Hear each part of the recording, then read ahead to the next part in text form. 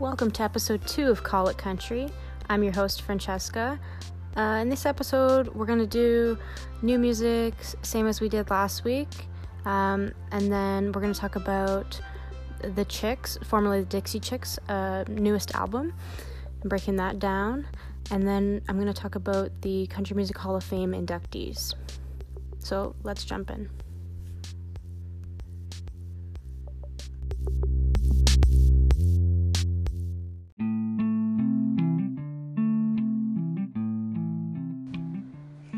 Alright, so let's talk about new music. First, I want to mention one song that came out actually 2 weeks ago, but I forgot to mention it last week. Kaylee Hammack dropped a cover of Lord, I Hope This Day Is Good, which is originally a Don Williams song, which is what's awesome about it is that she got Alan Jackson on it, which, considering she's a new artist, is pretty impressive. Kaylee Hammack's voice is awesome. I've heard her on the Opry a couple times and really enjoyed her performance. She does a lot of classic country covers when she plays the Opry, which shows she really cares deeply about traditional country, and her voice is pretty traditional too. Then from this week, Jeannie Seely dropped her new record. Jeannie Seely's record is half of her classic songs redone, and then there's a bunch of new songs with collaborations with like Lori Morgan, Vince Gill, Steve Wariner, The Whites. So it's really good. I haven't heard the whole record yet, but I'll say I'm even liking some of my favorites being redone, like her most famous song "Don't Touch Me" or "Can I Sleep in Your Arms Tonight, Mister?" Because when you redo those classic songs now with modern sound equipment or modern production, you can hear the instrument so much clearer. Like, you can hear the strong cry of a steel guitar, you can hear the fiddle clearly, and the voice is just clearer in general, just simply because the sound equipment is now better. Then, also this week, John Party released a surprise EP. This was a surprise to everyone. It's all covers from some of his heroes like Dwight Yoakam and Merle Haggard. And like most John Party music, it's very well done. Covers include Prop Me Up Beside the Jukebox, The Bottle Let Me Down, and Honky Tonk Man, all three of which I like. Then there's Orville Peck, who also dropped an EP. Orville Peck I was kind of confused about. I actually thought he was, up until a couple months ago, I thought he was an EDM artist or a hip-hop artist because he was doing some stuff at the Grammys with Lil Nas X and Diplo, so I kind of thought he was the same thing as Diplo. But then he had this song Summertime come out, and I saw it on New Music Friday, and I was like, wow, this is like very nouveau classic country, like very well-produced cowboy music. Then the second single came, called No Glory in the West, which was even better, like well-written and very classic country. And then I was like, wow, this guy's not a one-off. Then, of course, I Googled it and I was like, oh, wow, he's actually a country singer. He's not just trying a country thing. And that, in fact, the Lil Nas X and Diplo thing was, in fact, the one-off, not what I thought. Then there's Mo Pitney. Mo Pitney, very traditional artist through and through. He released his album too. Standout songs on that include Music Man featuring Jamie Johnson and Ain't Looking Back. Ain't Looking Back's really catchy, just in general. Then there's a Music Man which is very deep, sad ballad. I love it, and Jamie Johnson's a great addition to it. The vibe of this song was so strong it made me cry the first time I actually listened to it. And I don't even particularly connect to the song lyrics myself. It's such a sad vibe. Mo Pitney's, I know him mainly from Country Family reunion specials where he's done tributes to Ray Price and things like that. Almost never his own songs. I would say he's struggling to carve out a place in country music as many traditional artists do. I haven't listened to the whole album, but like I said, those two songs stand out. Then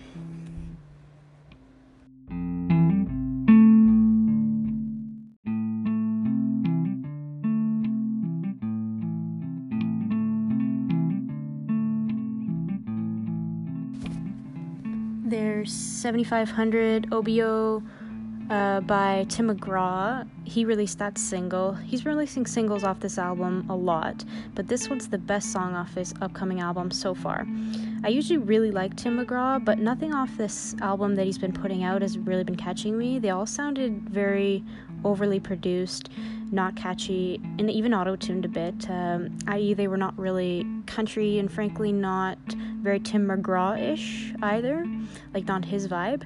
But with this song coming out, I have new hope for the rest of the album, what it'll be, and it makes sense that this song is a great one and fits him very well, as it's a Missy Gallimore pick, which I was seeing that on social media. For those who don't know, Missy Gallimore is a very successful A&R person.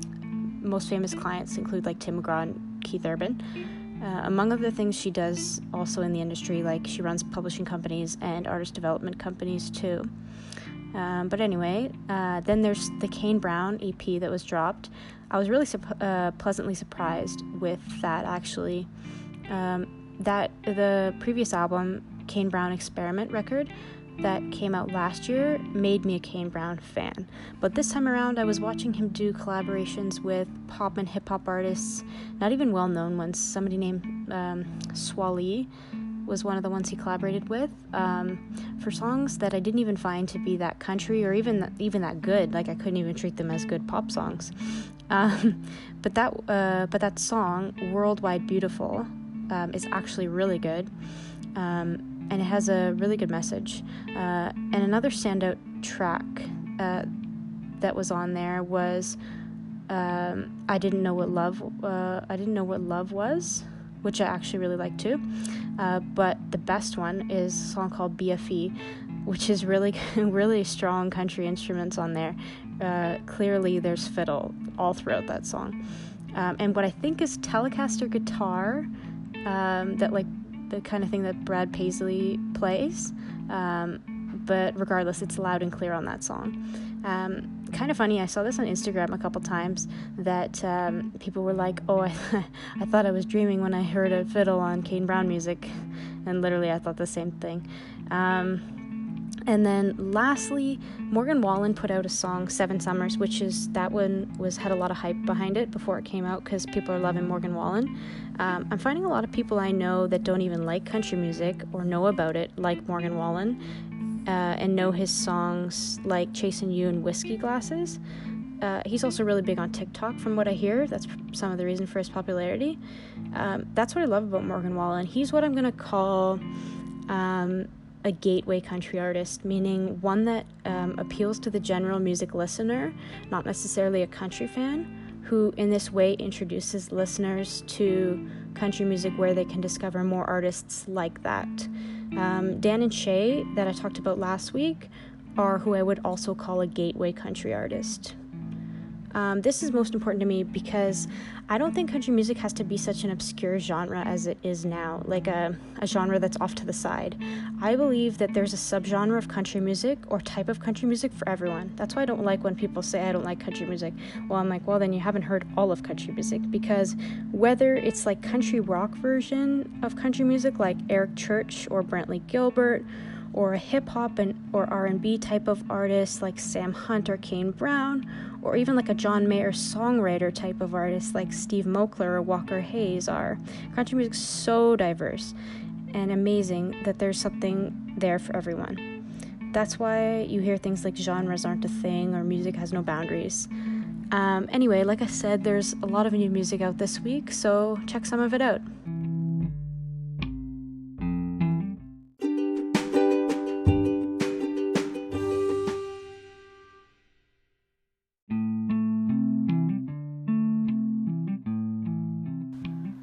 Alright, now to talking about the Chicks' new album. Formerly they were the Dixie Chicks, now they're called the Chicks. Forgive me if I'm a little forgetful and accidentally called them the Dixie Chicks. Just still getting used to it. But anyway, they released their newest album after so many years of being off. The album's really good. A lot of powerful ballads, which I love. I love a sad song. My favorite tracks are Young Man and Set Me Free. the story that's being told across the album is about lead singer Natalie Maine's divorce and how that uncoupling was due to his cheating. And man, the lyrics really cut deep on a lot of those tracks. A lot of truth-telling being done here. Like the song Sleep at Night, the lyrics go, I remember when you brought her to our show at the Hollywood Bowl. She said, I love you, I'm such a fan. I said, you can love me as long as you don't love my man. Jeez, that's very specific. Anyway, but my favorite lyric is in the song Set Me Free, where she says in the bridge, just because you've been a bad guy, I've seen it with my own eyes, there's a good guy in there. And then into the chorus with this strong and powerful cry, decency would be for you to sign and release me. Just, that's the best. Best song off the record, I think. I really like it, but it is a lot more contemporary than a lot of their older records. I think this is because they're trying to be country without being fully country. I'm observing what I think is them trying to avoid promoting their new record to country music organizations, news outlets, or radio, because the format and industry turned on them before. When I say before, I mean in the early 2000s, when singer Natalie Maines, during a concert, said something about the current president at the time, Bush, and basically the industry as well as the fans turned on them. So I think that they're specifically avoiding country radio now because of that. And radio personality Bobby Bones is like, hey, why are you ignoring me? I just want to play your records. Why are you ignoring me? And I think that they're doing that because even though it wasn't him who turned on them, because obviously he wasn't even in the format at the time, they're grouping it all together under one country radio umbrella, which sucks for Bobby, who is actually a genuine fan of them. But the reason I think this is because the platforms they're using to promote the record are extremely mainstream, and they're also like LA outlets or New York outlets. Howard Stern, Today Show, Watch What Happens Live with Andy Cohen. The only country platform I saw Natalie Maine's interview with was Elizabeth Cook's radio show on Sirius XM, which makes sense because, firstly, Elizabeth Cook takes no crap either and doesn't conform to industry things she doesn't want to do. So, and then also, her outlet is also for outlaw country or Americana, which in itself is not really a mainstream country promotion outlet anyway, so I don't figure that counts. No doubt about it that their record and the Chooks themselves are country. The songwriting is very country storytelling and emotional, and there's fiddle and banjo on a lot of the tracks because one of them plays banjo, one of them plays fiddle. But there's just more production and a modernness to this record that shows they've obviously evolved since 2003. However, on a different note, I think they also made an intentional effort to also avoid Nashville writers and producers too, who may have scorned them years ago as well, because they co-wrote and produced this entire record with a pop producer named Jack Antonoff. He's a popular producer, but he's an LA producer, right? Which worked out great regardless, because the record's still very good, still very country. But again, it's avoiding anyone who's involved in the country format. And then additionally, the more production, I don't want to say overproduction, just more production that they used, I think is also meant to appeal to more than just the country audience, because I also feel that they feel scorned by the country fandom as well, because they were ripped apart on Twitter during that scandal as well. Overall, nothing against the album, but I do see an intentional avoidance of country news or radio outlets to promote their music, avoidance of Nashville or country producers and writers, and a push to look beyond the country fans, but to also have a mainstream success as well. Because like I said, country turned on them once before, and they're not going to bother going down this road again.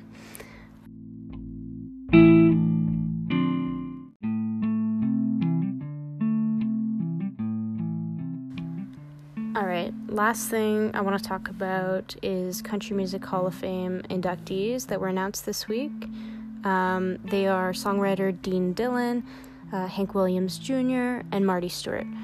awesome picks this year, first off. I'm going to break them down one by one.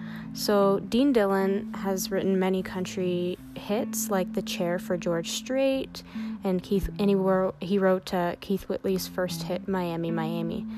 Then there's Hank Jr. That's very well deserved as well, and long overdue, as Hank Jr. is the largest influence of many of these country artists in the last couple decades, and many credit him for their style and love of country music.